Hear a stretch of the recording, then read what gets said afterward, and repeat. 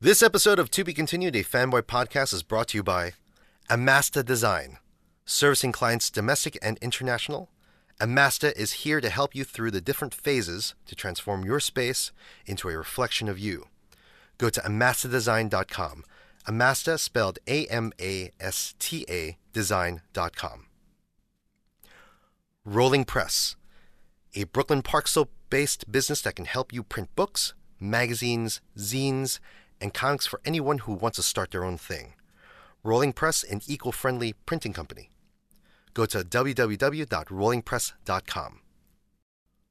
Rolex Creations, formerly Roro Cakes, a boutique paper flower shop creating unique, custom-made blooms for your events, weddings, dinner parties, and/or office or home decor. Check out Rolex Creations, spelled R-O-L-U-X-E, Creations, on Instagram and on Facebook. Last but not least, Pancake Studios, covering your audio recordings, production, mixing, and mastering needs. Pancake Studios, set at the heart of Brooklyn, also happens to be the home of To Be Continued, a Fanboy podcast. And when we started the podcast, Jonathan made a home for us here and continues to produce quality. Whether you're a musician, filmmaker, working in media like podcasting, look no further than Pancake Studios. Go to www.pancakestudios.net. To Be Continued is an adult podcast for adults by adults. We may talk about superheroes, sci-fi, comic books, and all sorts of similar crap like that, but we may use adult and frank language when we do so. This is not a podcast for kids, brothers and sisters. Enjoy.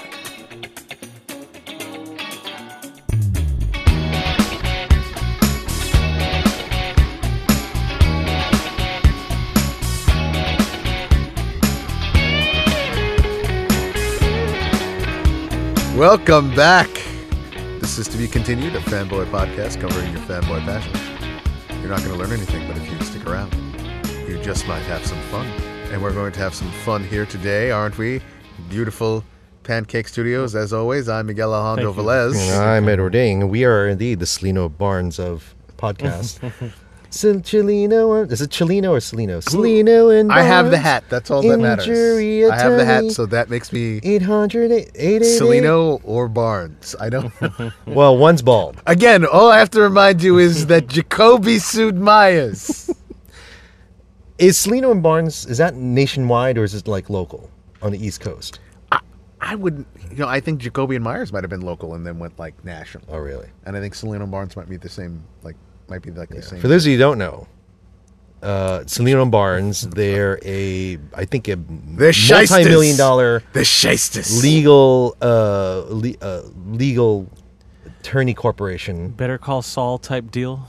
Yeah, and these guys, they are all over the place. What is it? Here's my question. Why is it that high-priced trial attorneys get to a point where some of them start I need an affectation, I need a look, okay, so Johnny Cochran. The Johnny Cochran, yeah, he kind of he had his look. He had a look, right? Who's the one? Kussler. Kunstler? Chandler, you mean? Right? Clive Kussler. I'm trying to remember the he's a famous attorney, trial attorney, and he also had this whole weird he had these long, super long sideburns, long balding white dude, gray hair. I mean, if you want to really, who was the guy who used to have the buckskin jacket? Remember? Let's not forget about Harvey Birdman too. Yeah, well, that's a whole injury attorney. The one, if you want to bleed into entertainment, the one that really comes to mind is, and again, it's parody, right? So it's like Jackie Childs. Jackie Childs, But I'm saying we got nothing. Jackie Childs. I can't follow that. Welcome to the summer, by the way. How did we get on Bionic 6, Ed? We parked. We parked the car. That was a sharp turn. We started talking about something. No. We talked about because this guy gets into the car. He's got the hat and he's got a lollipop and he's sucking the lollipop. As soon as he gets into the car, my first words were, Kojak Jr. Hey, what's up, Kojak Jr.? Like, who loves you, baby? Who loves you, baby? All right, and I know plenty of you out there don't know who Kojak is, and I barely know who Kojak is. Because I was born in '74, and Kojak, I probably was 2 or 3 when he came out. Kojak is one of the most iconic TV detectives out there, played by Telly Savalas. Can I? All right, I'm going to embarrass someone out there right now. All right, my mom, when I was growing up. Don't tell me that Juliet found him like. Well, as hot you know, Kojak was one of those shows that was on syndication late night, right? Locally, Channel 5, Channel 11 usually, or Channel 9. And it was one of those shows that would be on like 11:30 at night. My mom would drift off to sleep. So yes, my mom had erotic fantasies. Must have had really strange dreams. Hold on. Telly Savalas. Why would your mom tell you about her erotic fantasies? Because it's my mom. Can we get her on the phone right now? Hold on. You can get her on speaker. Can we? Yeah. Can we just pause for a second? Like, I really. Like, do you have the connection? We have to do. Okay, so we went to the all the lengths to get my mom actually on the phone, since we were talking about Telly Savalas, which is unplanned. Which was unplanned. Well, a little planned. Oh, by the way, so Juliet, this is how it happened. Your son gets into my car and he's wearing the hat, his straw hat. I've got one of the lollipops from yesterday from the communion. He's wearing the jacket. He's wearing the jacket, and first thing I say when he gets into the car is, Kojak Jr. Kojak Jr. Who loves you, baby? That's exactly what I say. Right. Which spins us off into Kojak, into the fact that I want to make a new Kojak series. I think it can be done. Well, that's besides the point. You mentioned something about your mom, and that's why, Juliet, you're on right now with us. Oh, no, he didn't. Oh, no, he did not. So I hand it off to you, sir. Whoa! No, you want? Okay. I did volunteer that information. Right. I can't deny that I. And what was it that you said before? I know what he was it about a dream? Yes, that's correct. Concerning Kojak? Yes. Now, okay, I'm going to speak for your son. I'm going to speak for Miguel. Miguel says, and this is what really prompted everything. Miguel says, my mom had an erotic dream about Telly Savalas. And I go, hold on. Why would your mom share with you her erotic dreams? That is just about some of the... That's really outlandish. I don't know any mother who shares but now you see, Ed. Here's the progeny. thing. Of course, is I'm not lying. Yeah, I know. I'm not lying. The woman is on. You can tell from her reaction. The woman is. Juliet, I'll pass the baton. The baton to you. So just remind them that that Kojak used to be on late night. Was like 11:30, like in New York City. Let me come to my own defense about Kojak. He used to be on late night, in New York every night. I think around 11 o'clock, and that's when I used to go to bed. And consequently, I used to fall asleep almost nightly with Kojak, okay? And somewhere in the midst of the night, I had this dream, and throughout the whole dream, and I tell you, I did not share with my son the details, but what I did tell was throughout the whole thing, he kept saying, "Who loves you, baby?" And I kept saying, "I do, I do." and that's what I'll say about that. I do. And there of course is your belated Happy Mother's Day message to all of you out there. TVC wishes. Yes, for all the world to hear. I want you to know something about Kojak in the day. A lot of women don't like these bald men and this and that. And he wasn't a particularly handsome man, but he had a charisma, That's exactly what he had a greasy charm. There was there was this thing about Kojak, even as the character, which was, even though he's nattily dressed, so well dressed. There's a little bit of sleaze. There's a little bit of You know, like So what you're really he's saying gonna get is the that, job done. Is what I'm saying. So what you're really saying is that I'm not making any comment about getting any jobs done. Okay? so what you're really saying, Juliet, is Mike Velez is not the father of Miguel Velez. It's Kojak through. Hey, listen. You know, now that you mention it, is that a bald crackness? That was a bald crackness, you bastard. through the miracle that was a of crack about my baldness. through the miracle of Star Wars super science and midichlorians. Yeah, Telly Savalas really impregnated you. That was a crack against my baldness, and I don't know how to take it. But yeah, so yes, we. Oh, Miguel, you will be paying for this one. Well, that's all I'm going to say. It's not a story about that, anyone son. in the family didn't already know about. Mondays, right? Yeah, it's true, but now it's like the whole world. You're listening public. I mean, Mom, you don't got that much more time anyway to live with it. Don't worry about it. Well, another reason to love goodness, Mondays, as Garfield hates You Mondays. Yeah. We love him today. But thank you very much, Juliet. Thanks. For you're Thanks, quite Mom, welcome. for the quick. It was worth it. Nice to talk It was to worth you guys. the setup. Thank you, Mom. Love you. All right. Love you too. Yeah, say hi to Grandma. Bye, Ed. Bye. Bye, John. Bye. There you have it. Midichlorians. This whole experience must be painful right now for you. As Ed keeps insisting on bringing up.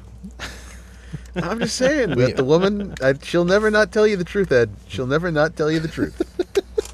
Mothers. And there she was. She was just like, hey, Telly Savalas.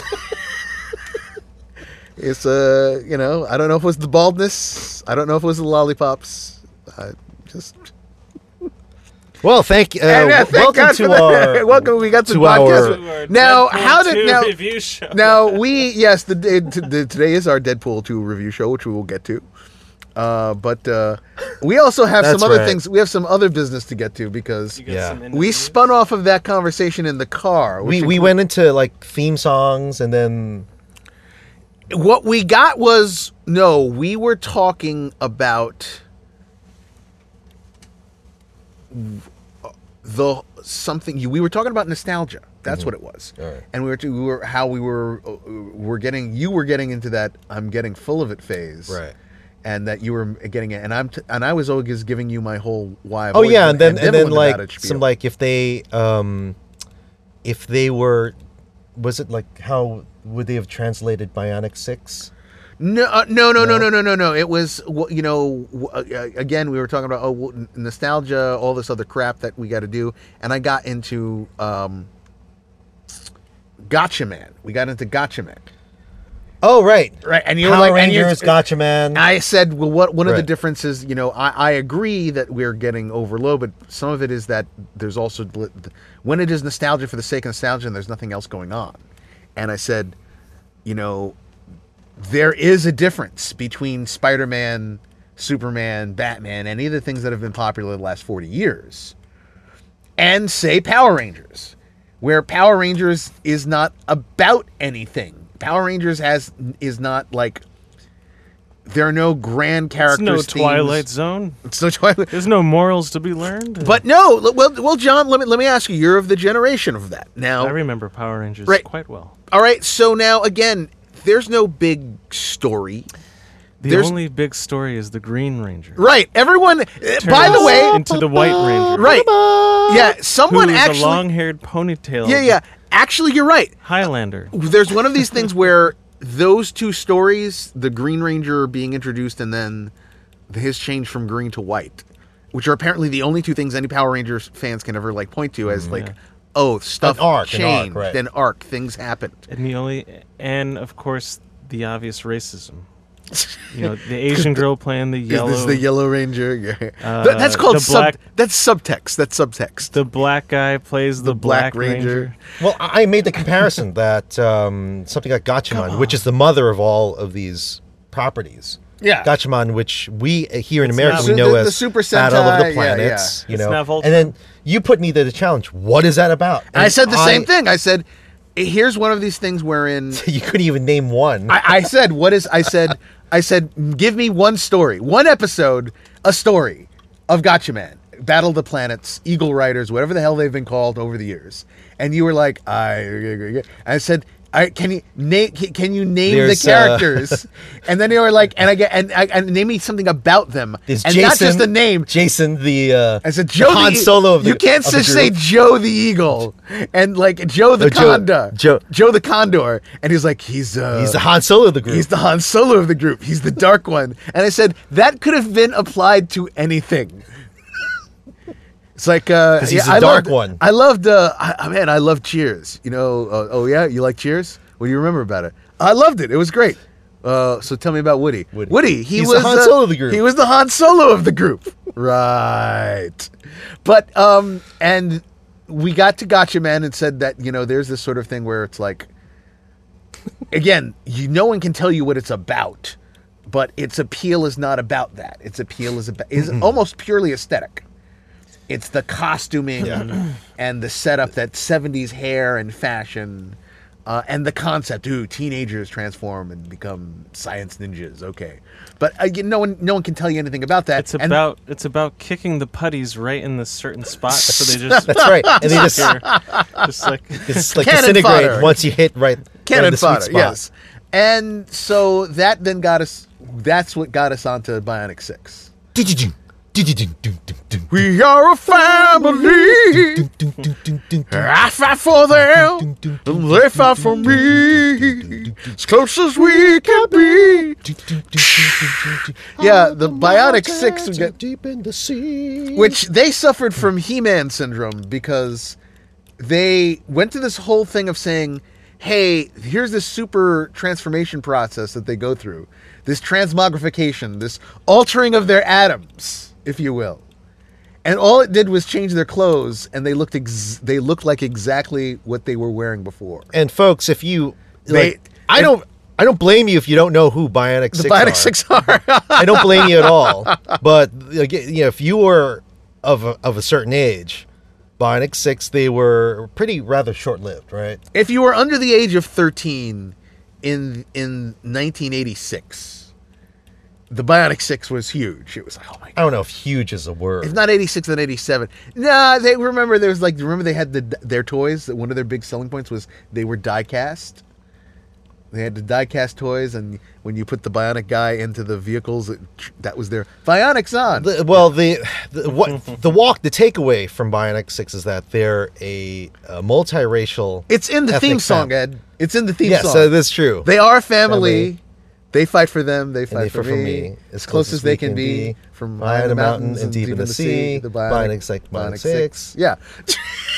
And the other verse is, if you hurt my friends, then you hurt my pride. I gotta be a man, and I can't let it slide. No, that's the Hulk Hogan theme Yes, song. Oh.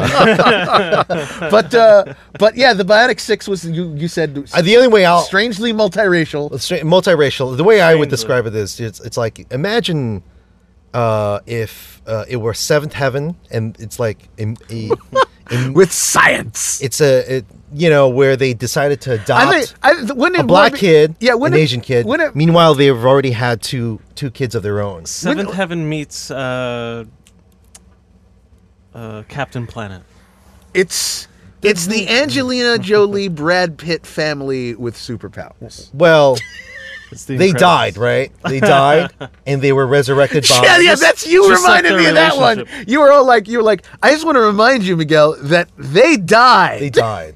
That's how they're resurrected corpses. Given superpowers by super science. this scientist. And that's why I said, yeah, they do kind of lean into that part of the intro, because they have the song and then they have like the voiceover guy who was the voice of the professor who resurrected them. Now Right. he was like, it's like a family brought together by fate. And I was like, science. and given powers by the miracles of modern technology. And I'm going like, he is leaning pretty hard into that fate part of it. He's So they kinda like, died, and they died. They were resurrected. They were given cybernetic parts and resurrected. The father is, think of like a Reed Richards. He was already active as a superhero. Oh, he was already active. And that was the thing, is that the rest of the family then and it's like, you've got to save my family. Do the same Mom thing was that happened the to them. illusionist. She had psychic power. Psychic powers. Okay. And I think that that meant she could see long distances. The sun, the white sun. Sports white One. Sun. Sports One. You know that is exactly how the kids tiered them when you were 9 If you're- in hey, man. 87. You're like, I want to be the white sun. If you're Asian, you have to tell them apart. And you got White one, come over here. Do you think that's the father sports- Bionic one? Hey, yo, Asian one, come over here. I really think we should come up with different code Sports names. One was a jock. Sports one was the jock, yes, son, the natural born son. Right. Then the natural born daughter was Rock one. Rock One, and she was a party goer. She was the party girl, and party girl. she had sonic powers. the black one. Who was IQ? He was the brainy one. Yes, he was the Right. genius one. And then of course we get to Karate One. Yes. He's the Asian kid. He's the Asian. and I kid. said, Wait. We got into some conversation about it, and we said, yeah, and where did the two ethnic kids come from? And I said, we never really got IQ's story, but there were like 2 episodes dedicated. I said, but Kenji had his own story. and I turned to him and I said, we can never do this podcast ever again. We're ending this friendship right now. You just name dropped one of the Bionic 6 kids' names. It's sort and of like his origin in one fell swoop. I fanboy judo swiped you. He swept the leg on me, and I was like, we can't do this ever again. By the way, That might be why this is such a freewheeling episode. Yeah. This is the last episode. We can't go forward after that. I can't top that. This is your Abbey Road. This is our Abbey Road. Speaking nostalgia. Speaking of nostalgia, we're already like 2 weeks after the fact, 3 weeks after the fact. If you haven't seen it, go watch Cobra Kai. Go watch it. It is excellent. And by the way, I think it's gotten 100% on Rotten Tomatoes. Not And that who it did you really say was matters. behind it again? The guy who brought you Harold and Kumar. Oh, Who right. also brought you no Harold Guantanamo Kumar. Bay. Harold Kumar. He was the one who I guess took up the property. Oh, all and right. Ralph Macchio's in it. I just want to apologize to that actor, by the way, who plays. I hate to Johnny? sound racist. The Asian guy, Harold. The Asian guy. Harold. John Cho. John Cho. I want to apologize to John Cho because about 15 years ago or 10 years ago, Okay. I saw White Castles. Loved it. My friends loved it. Me and Ed loved it. And unfortunately, I'm a kid, and I saw him on the street. Did in you Soho. really? Yeah, I saw him in Soho. But instead of trying to figure out who he Who is- is, what's his right. name, Harold, and who's be Harold, who's respectful, Kumar. No, instead I'm just like the stupid kid a block away, and hey, that's Harold, Harold, and like we catch up. Well, I gotta say, if you were saying it like that, he was thinking a lynch party was coming from. Yeah. So Harold. I was like, oh my god, it's Harold. They're just beating on. So we get Harold. so we get close. We get close, and he's like, yeah. He's like, yeah. Oh, did he really do that? He's like, I'm Harold. I Wow. was like, you're funny. He's like, I know. I'm funny. Thanks, man. I'm like, great. Well, have a great day. Anyway, I just now, Wow. now that I'm older, that was really bad form. See, that and I feels- just want to apologize. I actually props to him. Props to Cho because it feels to me like Cho was like The future. He was taking that energy and just shooting it right back at you. He was like, "Yeah, I'm Harold." yeah. I'm sure don't there have might be anything else something to say about subliminal when he plays Hikaru Sulu, like years into the future. Like, I don't know, maybe there's something subliminal that he says, this kid, kind of like, Traumatized. he traumatized me. Did you turn Sulu gay with that moment? Was that what I happened? think that's what happened. That was the moment. That was the moment. He had the realization. And then we started sword fighting. Oh, okay. hey, No, not Hey, pork no. sword fighting. Fencing. Wait. The views of To Not- Be Continued not are not to be porn reflected by sword the fighting. comments I mean, of come on. Jonathan Vergara. Ed, That's what you were implying. Kenji had his own family. Kenji and his own family. Kenji had his own family. All right, my apologies. Yes, now that we've got the giggles and the sillies out,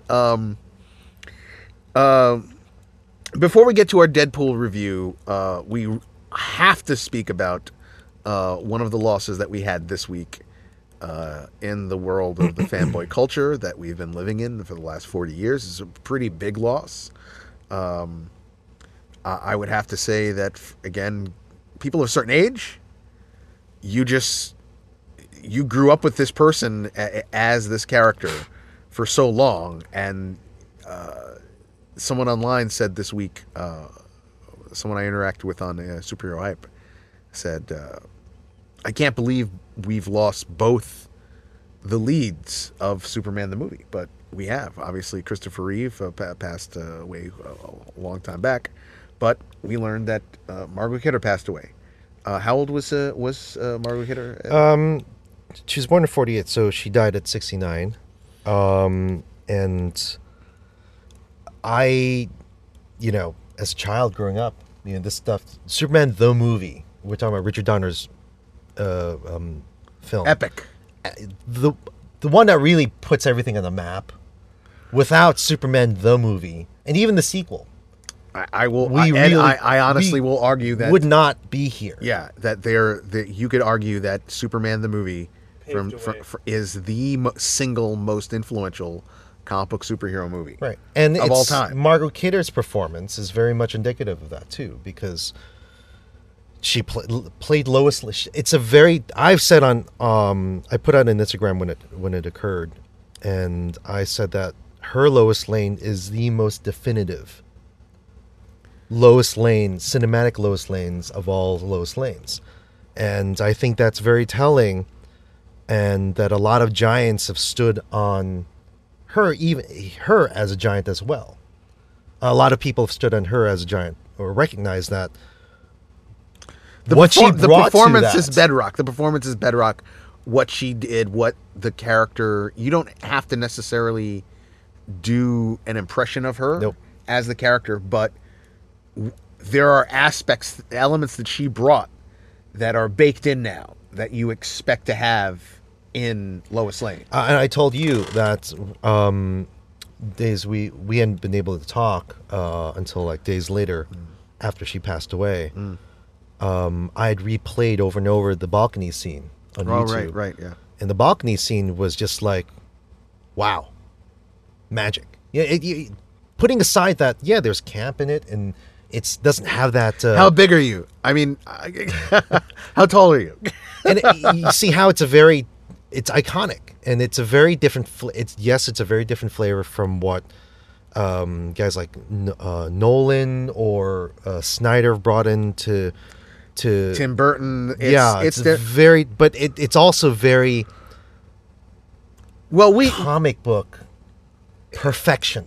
Yeah, Superman the movie is comic book perfection. That's just I will always defend that film as just on the fact that it is a faithful adaptation of the concept of Superman as it was at that time. Mm-hmm. I know there are people who in the retroactive like to say, "Oh, it's too campy," or "I don't like that ending." Oh, even as a kid, I didn't like that ending. Bull Pucky.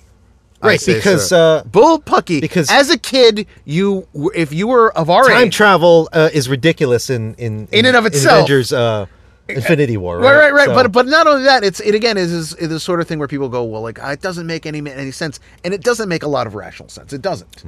But it is within. If I were to ask my mother and my father at the time of that movie, and said, does this fall within your conception of the character? Yeah, Silver Age Superman, that's what the stories were like. This was just that in a 3 dimensions. Well, and she was one of those parts of bringing it into the 3 dimensions. Let's take the helicopter scene. Okay. The Thanos helicopter? Not the Thanos helicopter. Where Lois Lane is she's grabbing onto the CB for her dear life. And the wire for the wire. And she falls right off. It is a legit, exciting, scary scene. Feel, she's falling off from the rooftop of the Daily Planet. And again, there's so much wonderful camp. You get all the excitement of her and Margaret Hey Kidder. man, that's one crazy. That's one bad outfit. Woo! Right, so it starts out with her, like you said, really scary. The angles, it looks you're getting that Right. close up on her face, and she is selling the hell out of it. And okay, so the little pillbox hat thing that she's got goes falling. The whole crowd's, and Clark Kent is walking out. There was something so endearingly dorky about Christopher Reeve as Clark Kent. And he picks up the hat, and he's looking at it, and he's like, "Oh, what's this here? I don't know. Well, I wonder what's happening. Oh my God, Lois is in trouble!" And like he goes scrambling forward to find a place. There are no full-sized telephone booths in New York anymore. At the time, they give us that little bit. He does. We get the bad outfit thing. One of the few things from the original script, by the way, that survives, because the film went through a massive rewriting of. You have drafts by Mario Puzo, drafts by Mario Puzo from Godfather fame, drafts by a husband and wife team, and then Mankiewicz, who was Donner's creative partner in this, they rewrote it on the fly as well.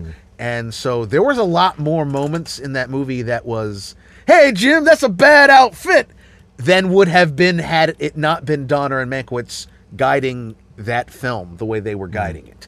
So we get that the rush up, the Superman's out on the town, he's revealed, and we get that he moment. swoops up, and the words, "I've got you," and she says, "You've got me. Who's got you?"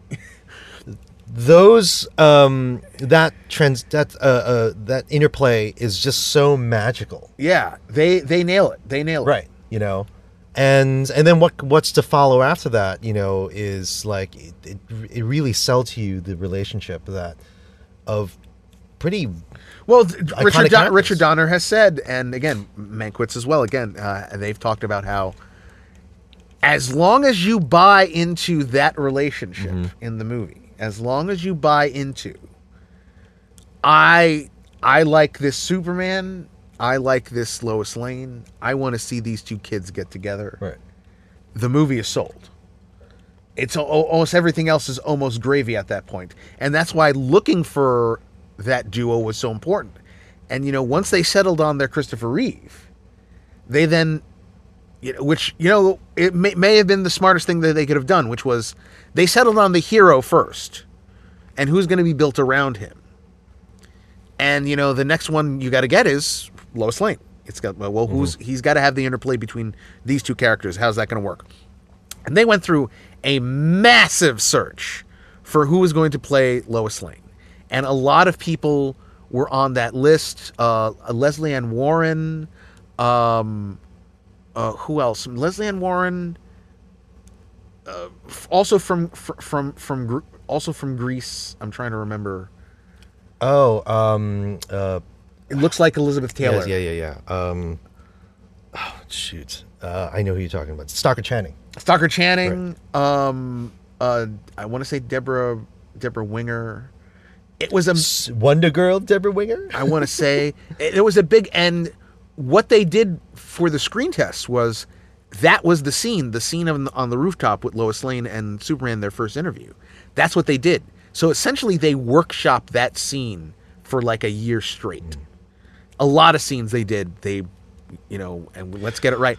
And to the point where you pointed it out to me, you said, "Yeah, there's this moment where Superman sits just when he sits down, and Reeve does this flip with the cape." He's like, I gotta flip the cape over the the handrest. And I said, "Yeah," and he was like, "It's just the most Superman moment of all."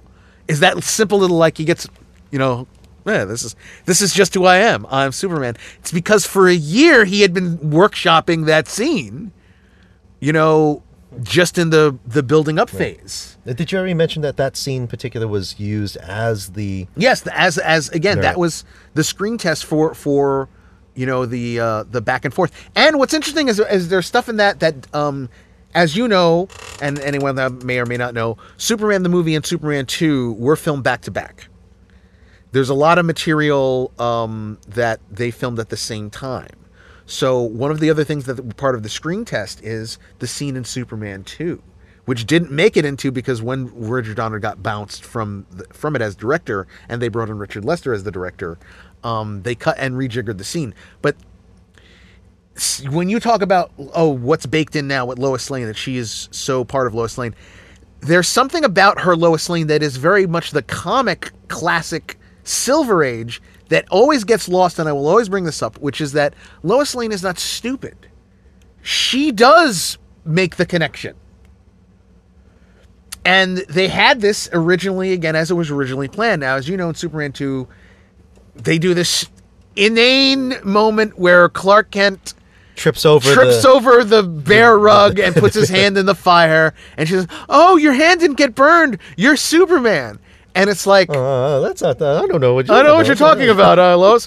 And it doesn't live up to the moment of where we see and that then he gets like we see that change in the rooftop scene where we talked about how he takes off the glasses for a moment, and he goes, "Lois, I really want to," and you see the change. You see that difference between Clark Kent and Superman, and that reveal of him putting his hand in the fire, it's just not worth that, that it doesn't have the same payoff for that setup. Whereas the original idea was, yes, Lois puts it together. She's not stupid. She says, no, this guy is Superman. Right. And then what she does is she does the whole gambit with shooting him with a gun. Which is such a Lois Lane thing to do. You know what I mean? It is like, no, I'm going all in on this. And she challenges him and she shoots him, and he has to reveal. And then he was like, well, what have you had done if Clark Kent had, hadn't been Superman and he had died? And she was like, with a blank. And it was a perfectly written way to make that reveal and then to not make her stupid. Because that was one of the things I didn't get, that her Lois, other than the fact that her Lois Lane could not type for shit. Mm-hmm. That whole or spell. How many P's in rapist? Now it's unfortunate that as the sequels after 2 came along, her role is sort of diminished and also became. Well, I told you why that was. 3 occurred because she had been in a relationship with Richard Pryor, and unfortunately, they had wanted him to. I guess they wanted him to. Which, oh my God, Superman 3. How so odd a film as Superman 3 is, Richard and Pryor. She wasn't really in it. So Richard Pryor, Robert. What's his face? Robert from The Man from U.N.C.L.E. Yeah. I'm blanking on his name. Robert. Robert has, yes, the way he used to speak. Robert. Man from U.N.C.L.E. Robert Vaughn. Robert Vaughn. Yes. I ask you to kill Superman. You can do that and one you can thing. Do that one. So Margaret Kidder, originally a Canadian American, was not only other things that she was known for, Amityville. Yeah, a groundbreaking horror movie. Groundbreaking horror movie. Bill Murray, that Scrooged, right? No, that was not Scrooged. Unfortunately, that was that. Yeah, that. No, that wasn't her. But she was also, remember, she was also from Marion from Indiana Jones, and they had a very similar vibe of and she's had some pretty as far as her career went, she's worked with some really big directors in Brian De Palma and Sisters, The Great Wall of Pepper with Robert Redford. I mean, these were 70s movies. She was a rising ingenue type star, and unfortunately, she really but also on Broadway too. I mean, yeah.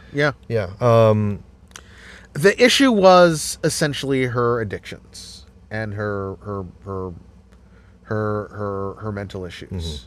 And and she became an activist because of that. But that really put whatever superstardom that she had attained as Lois Lane, and kind of put the kibosh on any rise in the career that would have happened, unfortunately. But she was she was good natured about her role as Lois Lane, and in later years she became a big ambassador for the franchise of Superman, and appeared in stuff. She did a guest thing on Smallville, right?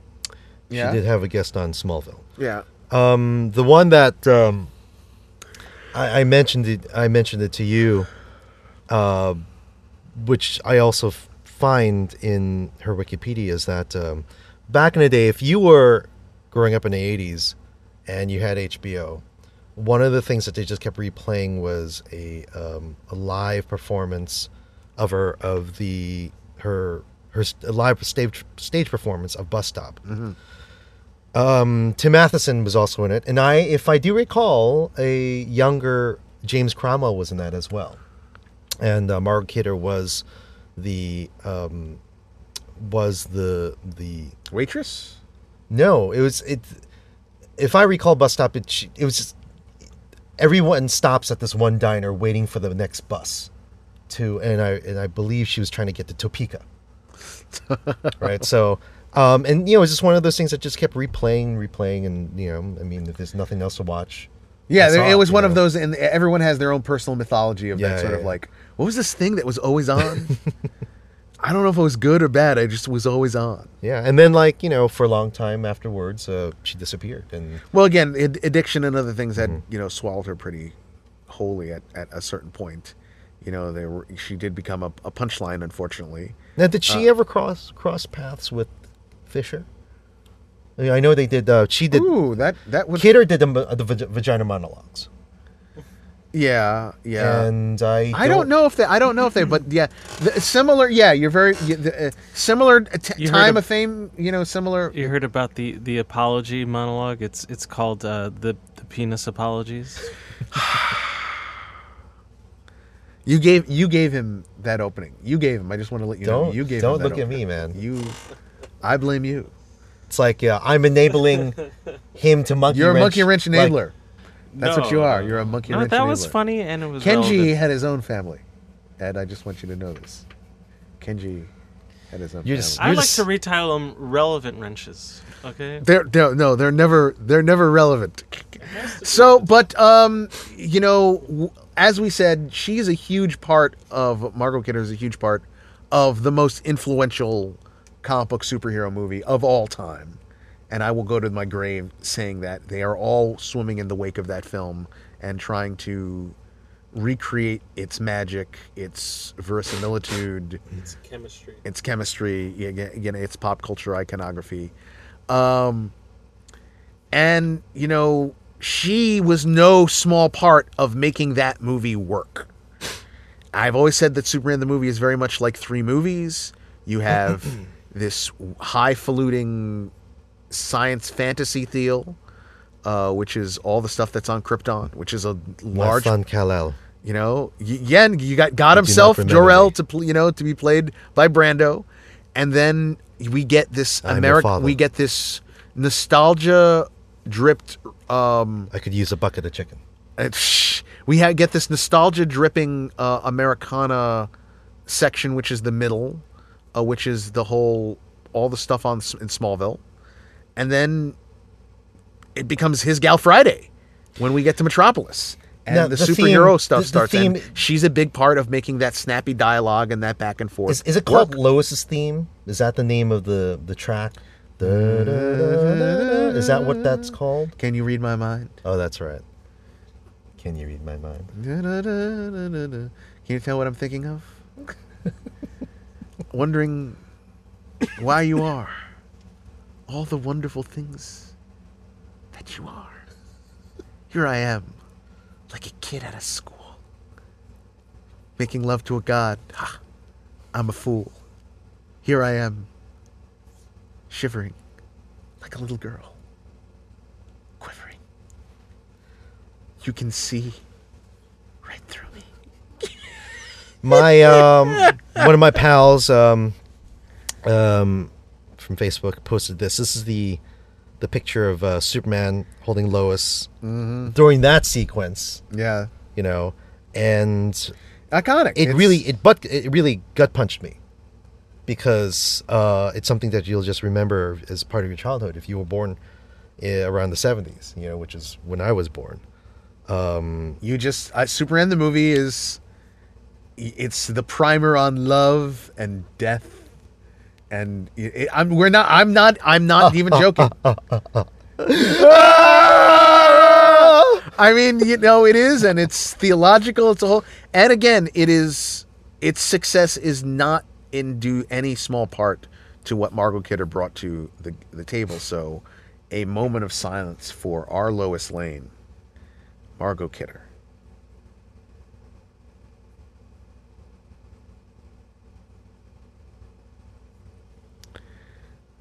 And so now X gonna give it to you. Gonna give it to you. X gonna give it to you. I try and make these fade outs from the in memoriam sections like somber, and these guys always never like. It's like we got to go right into it. We got to go right into it. I can tell that you guys really are dreading this review.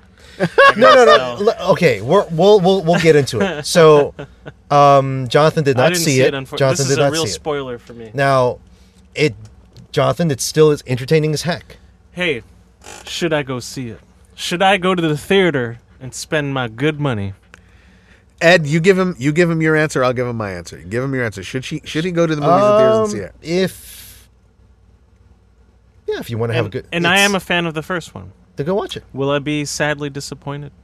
No, you won't be disappointed. Okay. But at the same time, we'll get into that stuff later. What's my your answer is you'll be happier if you wait to see it on Netflix.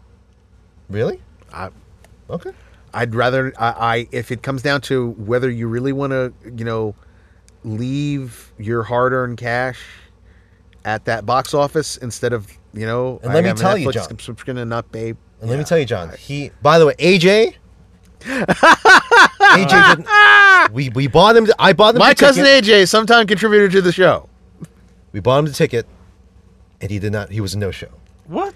And I said, and what did I say? You're dead to me. He's dead to me now. You're Deadpool to me now. This guy was sitting. My wife was next to me, and he was. Love Miguel you, was a Love seat you, ahead of me. Right in front. By the way, of me. I saw him at the communion. He was really sorry about that. He was really sorry. He was.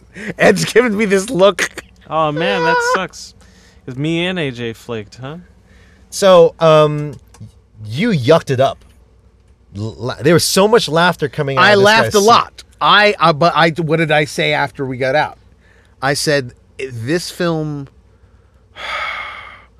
Part of the issue is that the first film sets the bar so high, and not just because the first film was funny. The first film delivered on the two other elements that it needed to deliver on. It delivered as a character. It delivered on the sense that it's a funny movie, but it also delivers on the action, but is strangely heartfelt in terms of its characterization. You are on board, again, not too dissimilar to what we were saying about Margot Kidder and Christopher Reeve. Morena Baccarin and Ryan Reynolds as Wade Wilson. You gotta Morena Baccarin. You bought into the relationship. They were on board with that relationship. Daddy, very much.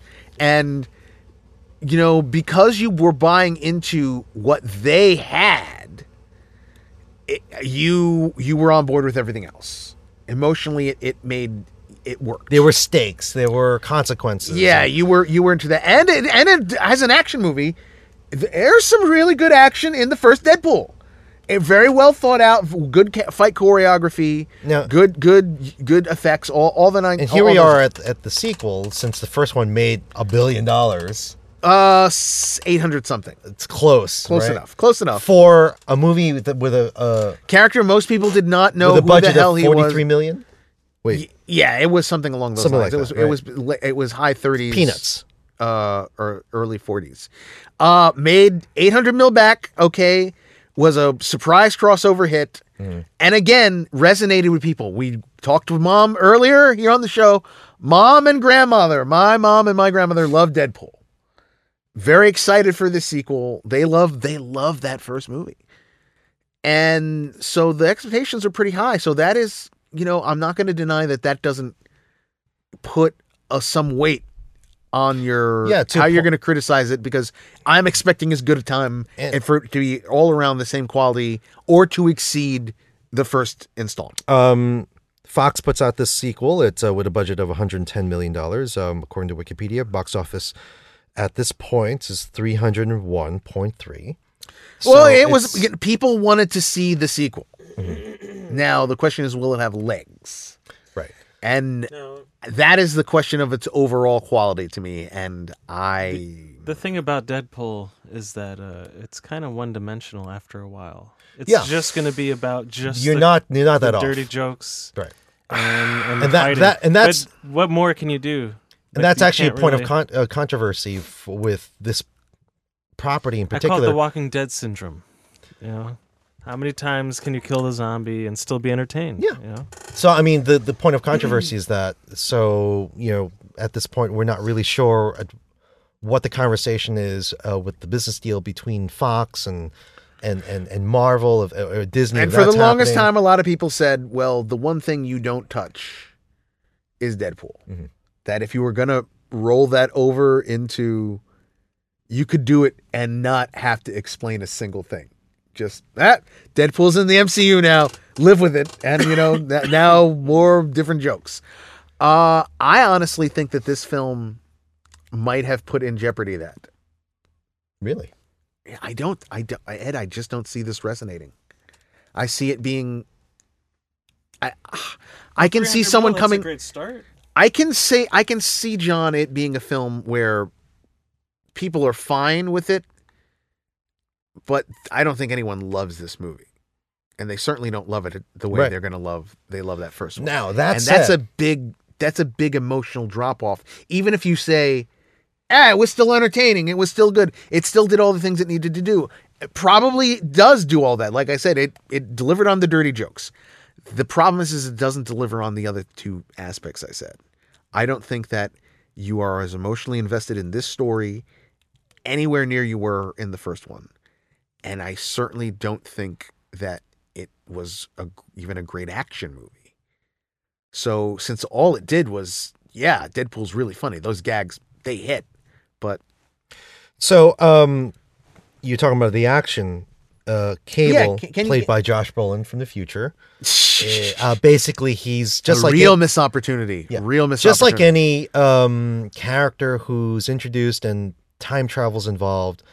Cable, for those of you who don't know, Cable is a character established in the X-Men lore as the son of Scott Summers, also known as Cyclops, Leader of the and X-Men. Madeline Pryor, who's the clone, An of alternate Jean Grey, clone an of alternate Jean clone of Grey. Jean Yes, Grey. so And he was basically originally, as I understand it, that's the problem. You have to say, as I understand it, because he was it's that sent to the crazy. present to prevent something. Now in the cartoons, he was sent to prevent an outbreak of a disease that Whatever. Yeah. Whatever. And in the comics, it was essentially he had been sent to the future because he had been infected by this techno-organic virus. legacy virus. It wasn't the legacy Oh, it was virus. not, okay. It was a techno-organic virus. He's sent in the future to to cure it or to stop it from killing him. And then he's raised there. And in that period, its apocalypse rules the earth. Mm-hmm. And he then gets sent back in time to try and prevent that future from coming to pass. Yada yada yada. Now, here he's been a he's- longtime member of the world of mutants. Hmm. Been leader of the New Mutants. Led X-Force. Been on the X-Men. Been off the X-Men. Had his whole thing. He kind of plays as this sort of like third wheel spoiler character these days because he's sort of out of time. Almost like an ex machina of sorts, right? I mean, he's just injected. Yeah. Every time a time travel character comes in, it's like, oh, you're gonna do that, Yeah, And- he's that, and so, but he has his following. He's indicative of a certain Yeah. era. Thanks to Rob Liefeld again. Well, the man who created Deadpool also created Cable, and he has a following. There are fans who like, and he has a connection to the deeper mythos because again, the whole Cyclops part. Fine, all right. I wasn't necessarily expecting them to go. They needed to redo Cable in this movie. I wasn't expecting a 1-for-1 recreation of him. but they don't do anything with his character. And you know what? I didn't. He's there is one thing. Okay, there's one thing that they do that I thought was very funny, and it was sort of meta in that. Did you notice every time Cable's music and everything was the music from basically, it wasn't, they didn't play it, but it was done in the style of the Terminator 1 music. Right. It was very much in that, and I was like, oh, get it, time travel, cyborg guy, okay. Funny. But they don't do anything else. His interplay with Deadpool it's almost non-existent. Deadpool has one running gag, which is the whole like, you're racist, because he kills a character called Black Tom Cassidy, who's a character from the comics. And then like, Deadpool keeps going. And by the way, Black Tom Cassidy is a white guy. He's Irish. But he keeps going, Cable, I hope that you'll one day be able to, did you kill Black Tom because he was black or something? Is I hope one day you can stop being racist. And Cable's like, I'm not racist. But that was like the extent of any like gag that they had between them. It wasn't, they didn't really have this really funny interplay. And then Cable's motivations don't feel, well, they could have been bigger. They just made it. His whole deal is that he's John Connor of sorts, sent to not John Connor, and not Reese. His own. He's Kyle Reese. It's not even for a bigger reason. It's for a personal. smaller reason because spoilers, John. He goes to he travels to the present day, to the past, his past, to prevent a mutant kid from becoming a killer. That's basically what who ends up as a result of this kid that Deadpool meets and was one of these like should be in the Xavier school, right? He goes out of control one day, and essentially Deadpool happens to be there. Well, we'll get into why Deadpool's even at the Xavier Institute. And essentially, this kid, because he goes down a dark path, he ends up killing Cable's family, and Cable time travels to stop him or kill him, right? Okay, fine. That's the essential like motivation that's going on for Deadpool in this film. How Deadpool ends up at the Xavier school, though, is this. We start the film off with Deadpool is just being Deadpool. I've decided to be the hero who takes out all the scumbags of the universe. Okay, right. Let the good guys fight Doctor Doom, and Thanos. If you're a sex trafficker, if you're doing all this stuff, if you're hurting kids, Deadpool's the guy. Okay, all right, fine. I guess that's your way of establishing that this totally horrendous person you're rooting for. Okay, he's killing even worse people. Fine. So he's going on that mission, and we get a whole weird setup, him with the cab driver again. He gets home, and he's continued his relationship with Miranda Baccarin and her character. And then out of nowhere, we see vengeance for one of his hits comes through the front door, and Miranda Baccarin's character dies. And they make a good joke of it in that the credits roll and they're done in the sort of like Skyfall, James Bond-esque way with CGI looping, multiple versions of the characters, women's, but like even in the middle of that, the credits themselves are speaking to you going, from the guy who brought you. Wait, holy shit. Did that just happen? Right. No, that can't be it. Are you shitting me?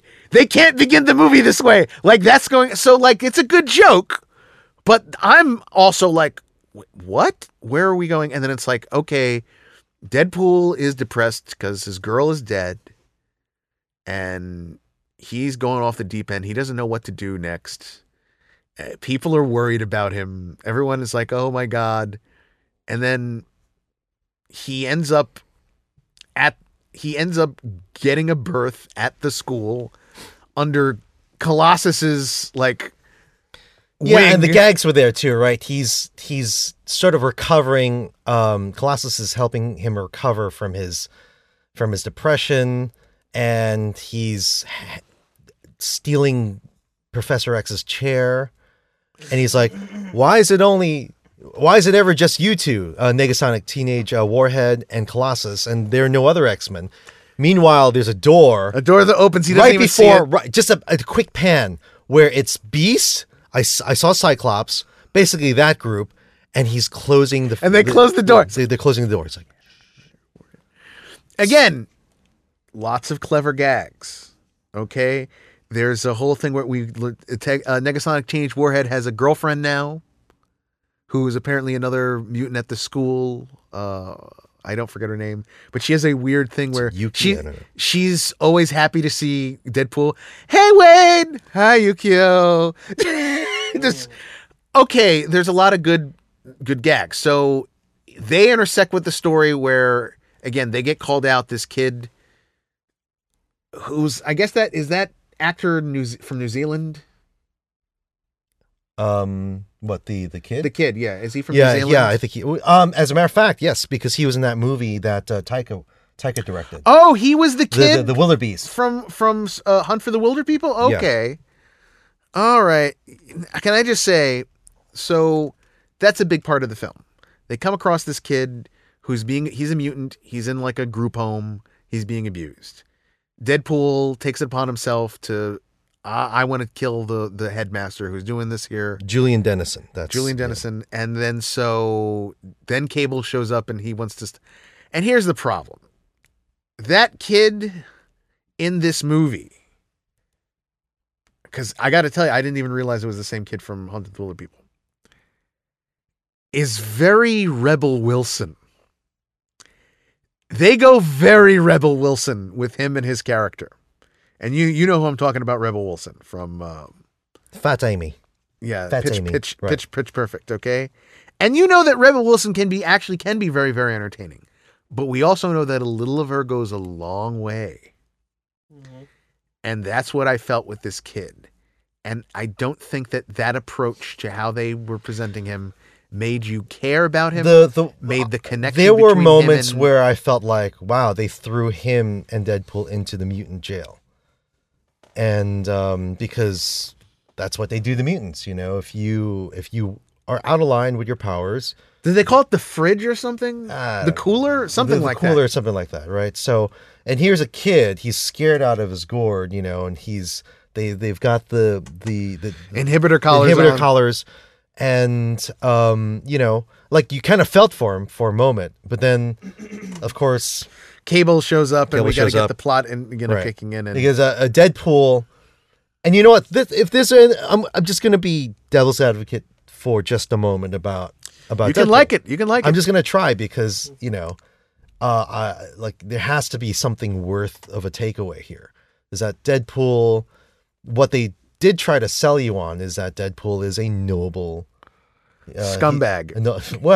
He's a noble scumbag. He tried to pull a little bit of nobility here, which is that you're going to be the hero. Yeah, and again, this is where it gets into a weird area, all right? Because again, it's all based off of what I said, John.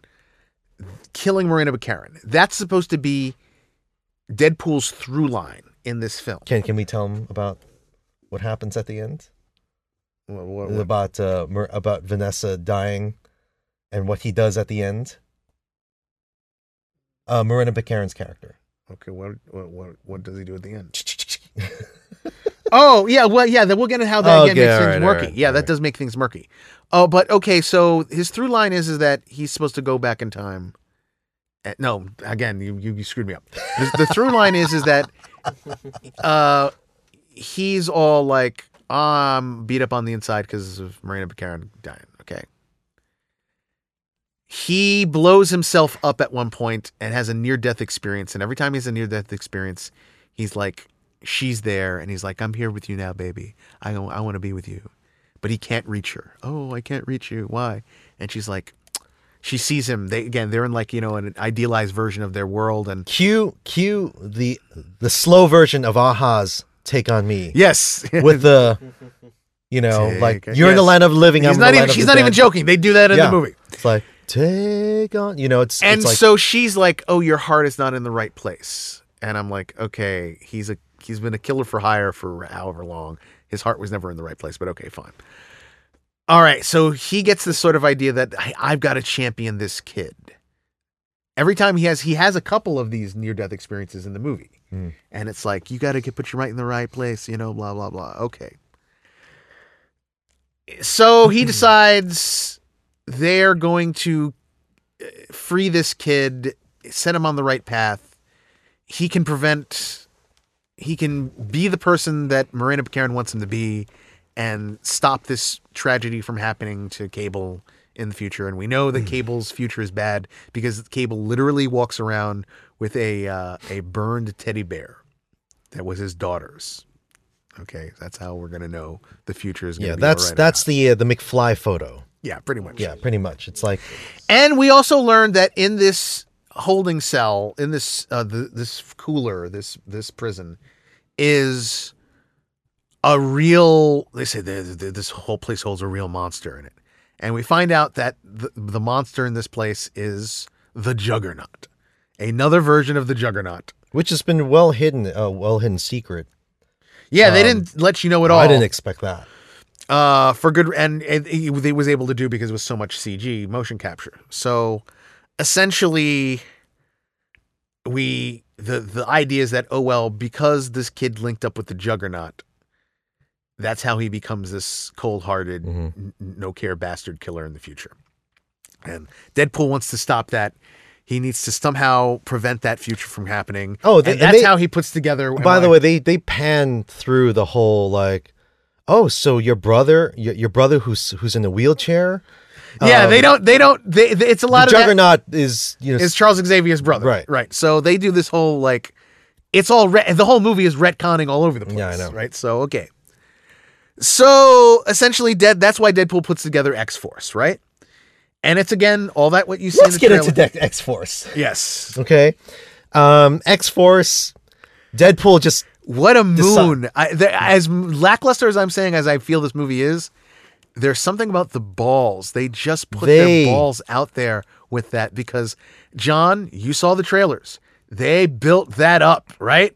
Here's X-Force. Here are these characters. Oh, it's a big deal. He's recruiting him for this mission. Okay, I'm going to go down the list. Zazie Beetz is Domino. Okay, by the way, which I think was one of the better things of this movie. Bill Skarsgård is Zeitgeist. Bill Skarsgård is It. No, I'm sorry. What's his face? Pennywise, right?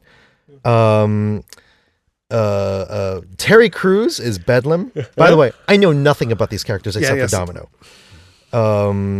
Who else was there? There was also Pete. The one surprising one, Shatterstar, played by who played Shatterstar? Shatterstar is played by Louis Tan, an Asian actor.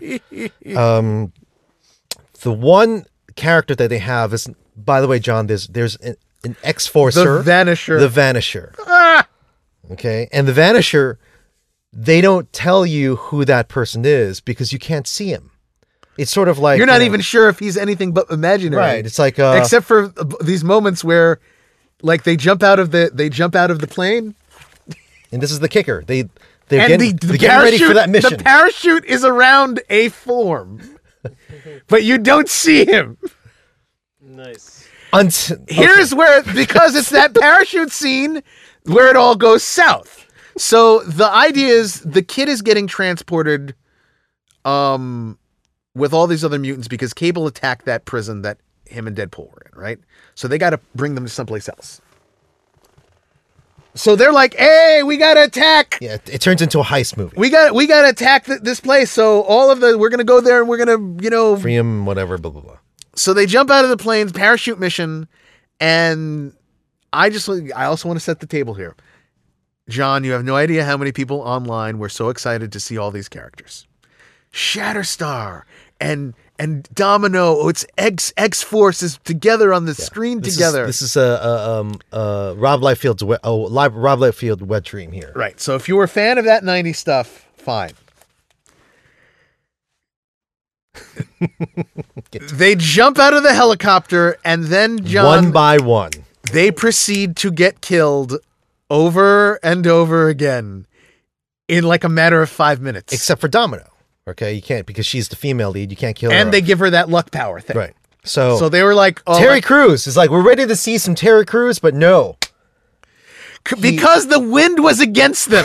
That was the whole thing. Is the wind? There's a lot of turbulence. There's you know, turbulence. Wait. Okay, here we go. We're down. No, we're moving off to the side. A little side. No. Okay, we got to regroup. So Terry Crews gets killed by a bus. Oh, did you know Alan Tudyk was in this? Redneck number 2. Yeah, he's yes, he I didn't shows know up. that. Oh, I thought you recognized him. Yeah, Tudyk is there when Cable transports from the future. Okay.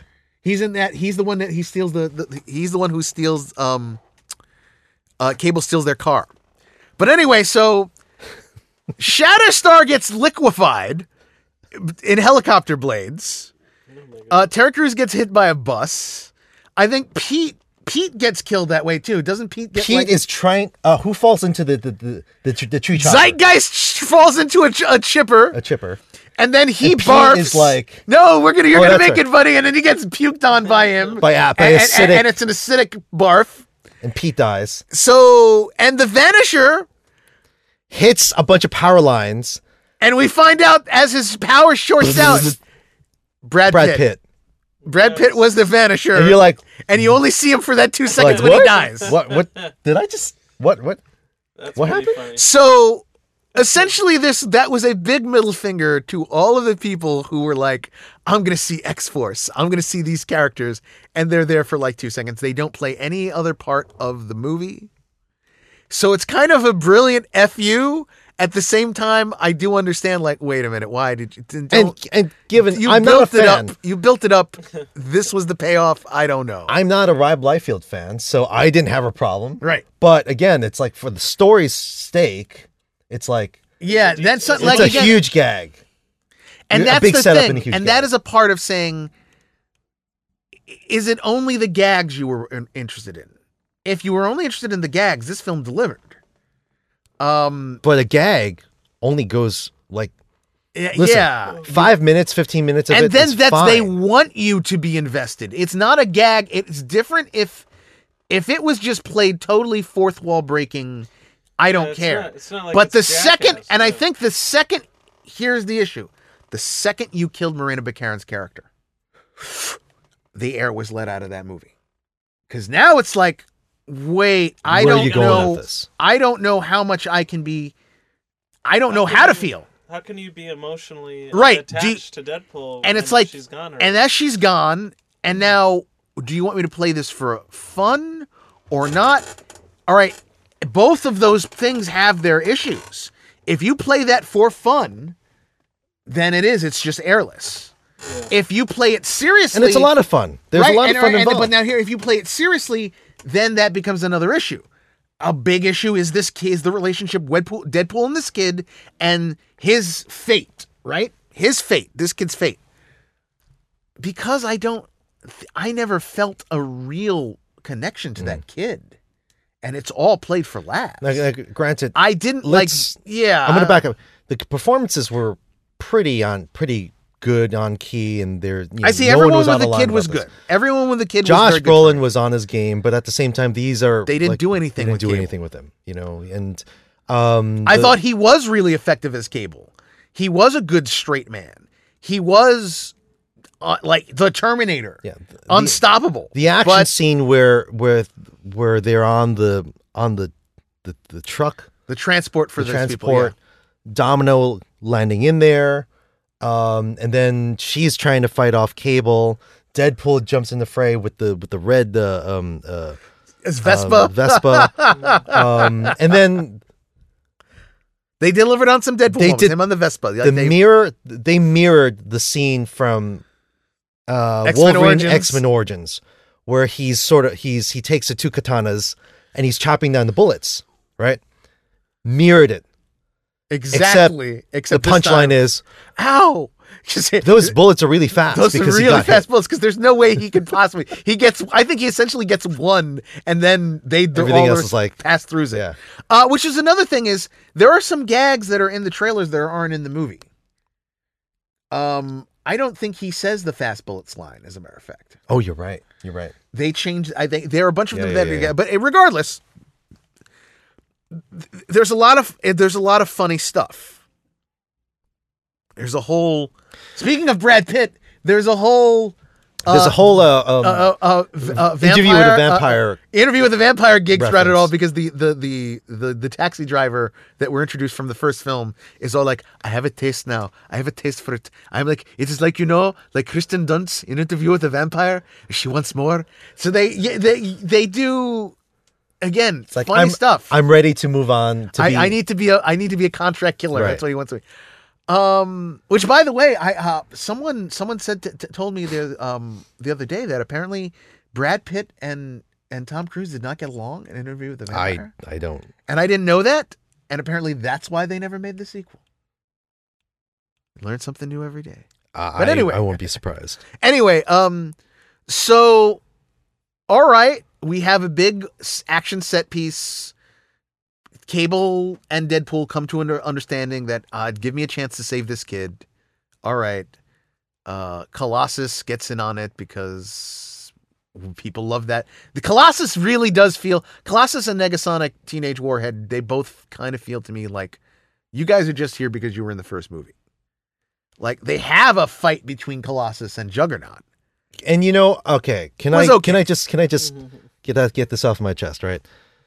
The Juggernaut is by far one of the most powerful Hulk level guys, right? And his powers are based on magic. I don't care what anyone says. And you even see Deadpool trying to get off the helmet in Spider-Man fashion. Yes, indeed. Right. So, and how do they take him out? It's a fight between Juggernaut, Colossus, Negasonic was involved, and Yuki. The right. Somehow, Juggernaut's pants were pulled down. There was an active live wire, that was plugged in, like just plugged a big into electric cable, right up his ass. Yeah. Oh my goodness. And he's sort of pushed into a Water, pool yeah, of water, and that takes him out. Oh my goodness. The Juggernaut. This is where there is. I feel like I have to be the advocate weird. for the But Juggernaut. see, that's the weird thing where you go. Do you know who I am, bitch? I'm the Exactly. Juggernaut. There's this sort of like, well, if all you care about is the gags, then that doesn't matter. Right. Then the inherent dignity of these characters is like, who cares? It's comedy. The problem is that they do want you to then also be, no, take these other parts serious. And I'm not saying it's impossible to balance those out. A lot of films do balance that out. Here, I just feel as always, They had an opportunity. They had an opportunity. and maybe another to part do of the something problem good. is this. Part of the lore of the first Deadpool movie is the fact that Reynolds went to the screenplay writers and said to them, brush up this screenplay every year. Make sure the jokes are fresh, that any angle of the story is fresh, that, this is a better idea than... I can't help but feel that when you workshop something like that for close to 10 years, it's going to be tight. That's going to be a tight movie, tight story, as compared to a quickie sequel, which is, now we got to make a sequel. We got to write this down. What do we got? That maybe you don't have the same amount of time to put the level of care and effort into it. Now, the first film was directed by, what's his? I'm trying to remember here. Hang on a second here. First Deadpool. Well, this was one of the John Wick guys, right? Did this? No, this one was This guy is directed by David Leitch, who directed John Wick, who went on to direct Atomic Blonde, which I didn't watch. But he's known for stunts. He's a stunt director. Right. Yeah. And there's something to be said about, I understand thinking Ryan Reynolds' charisma and a funny script is all this film needs. And maybe on that level, it, like you said, it did 300 million already. It sort of has, this is what the Deadpool brand is. People want, like you said, filthies. But John, you mentioned if the first film had something more than just filthy humor, more than just cutting edge humor. It had, I was into these characters, and the through line there was compelling and well done. Oh, Tim Miller directed the first Deadpool. Tim Miller, right. So, Right. And I know that they were Tim Miller, who directed those that great DC Universe Online CGI short film. And did he? He designed Girl Tattoo Dragon and Thor: The Dark World.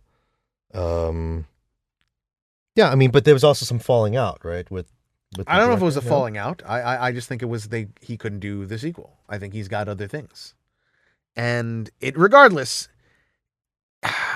Part of the issue may just be that first film is so good, and no sequel was going to live up to that standard. Now, Ed, you're of the opinion that it's worth your time. You can go to the movies. No, I said, if you want to have fun, like senseless fun, and you want to just waste your money, go ahead.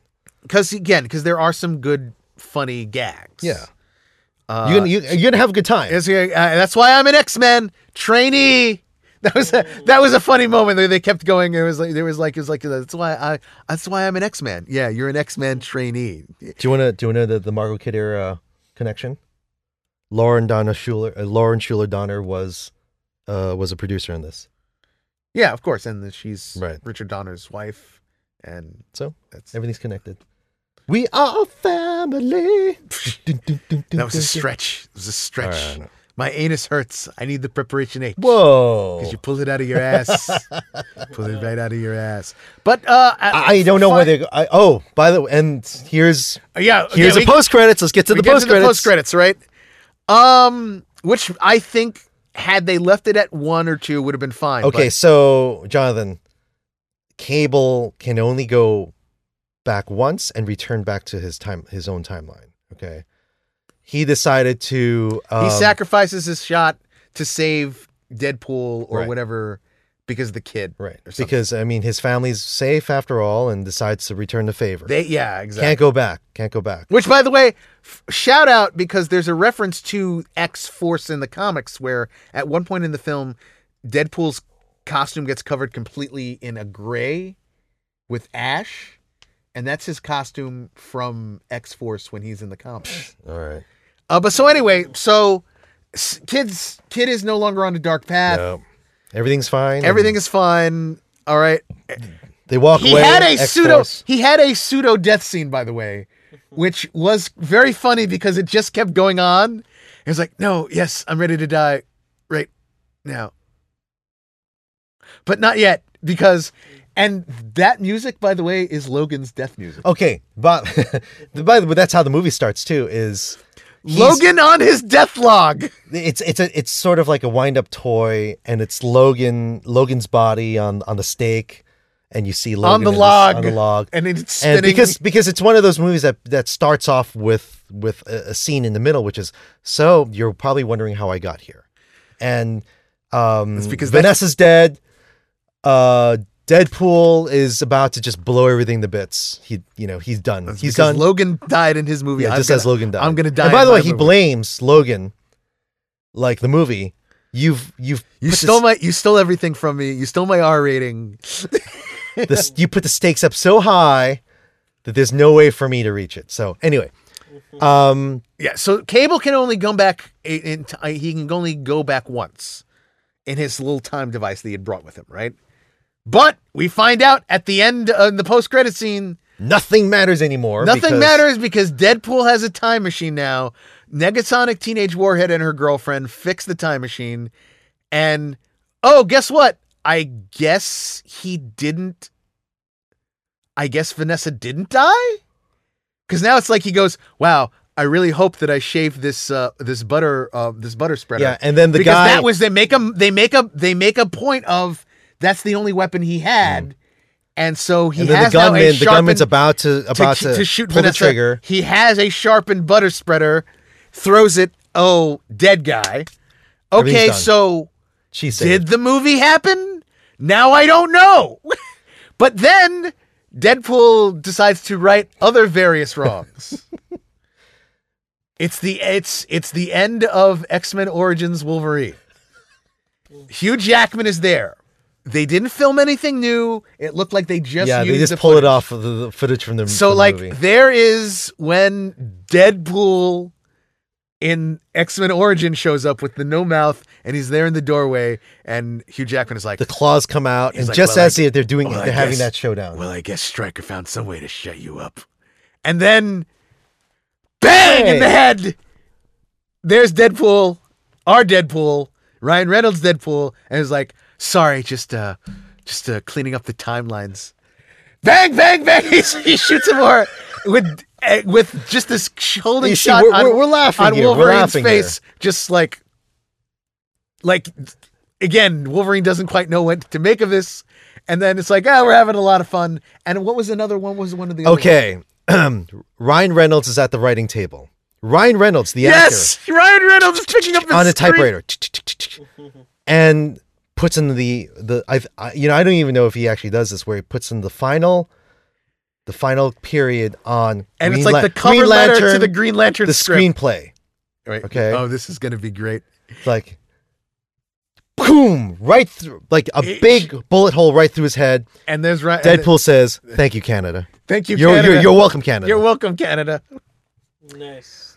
Okay, so yeah, and that goes to show you that shit works. That's funny stuff, But what does it mean? but it doesn't. What- the, where's it the rest going? of the movie, I don't think you care, and I think because of that, it just suffers from it. The gags were good, but everything else kind of fell through. So that's all else we're gonna have to say about this movie. I think there's not much else to defend or chew over. I felt it was lackluster. I think you can wait for it. And it doesn't And- matter what and we things- think, because it's still going to make a lot of money. You know what I mean? Here's the question: is what will it do to these Yeah, franchises where's it going to go? going forward? I'm not sure this makes. I don't think this puts a lot of impetus to make an X-Force movie.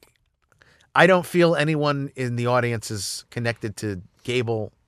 I don't think that they're. Yeah, I have a hard time seeing where that's going to go. But that's me. Anyway, that was our Deadpool show. We're sorry. I'm sorry, Mom. We're sorry. I'm very, very sorry, Mom, but they, But really, I mean, he said Kojak, it had to be brought I up. have to really, like, I don't know. I feel like I want to talk to some of these X-Force fans They need- go, why? Why? Who? Like, That's what I felt back in 1995, Ed, but that's neither here nor there. I just don't understand. So that's all we have to say. Yeah. So until next time, Han Solo. Han Solo, to be continued. Yeah, I guess. Hey guys, thanks for listening to Be Continued, a Fanboy podcast. Our website is www.tobecontinued, a Fanboy podcast. Check us out on iTunes, Google Play, Facebook, Instagram, and Twitter.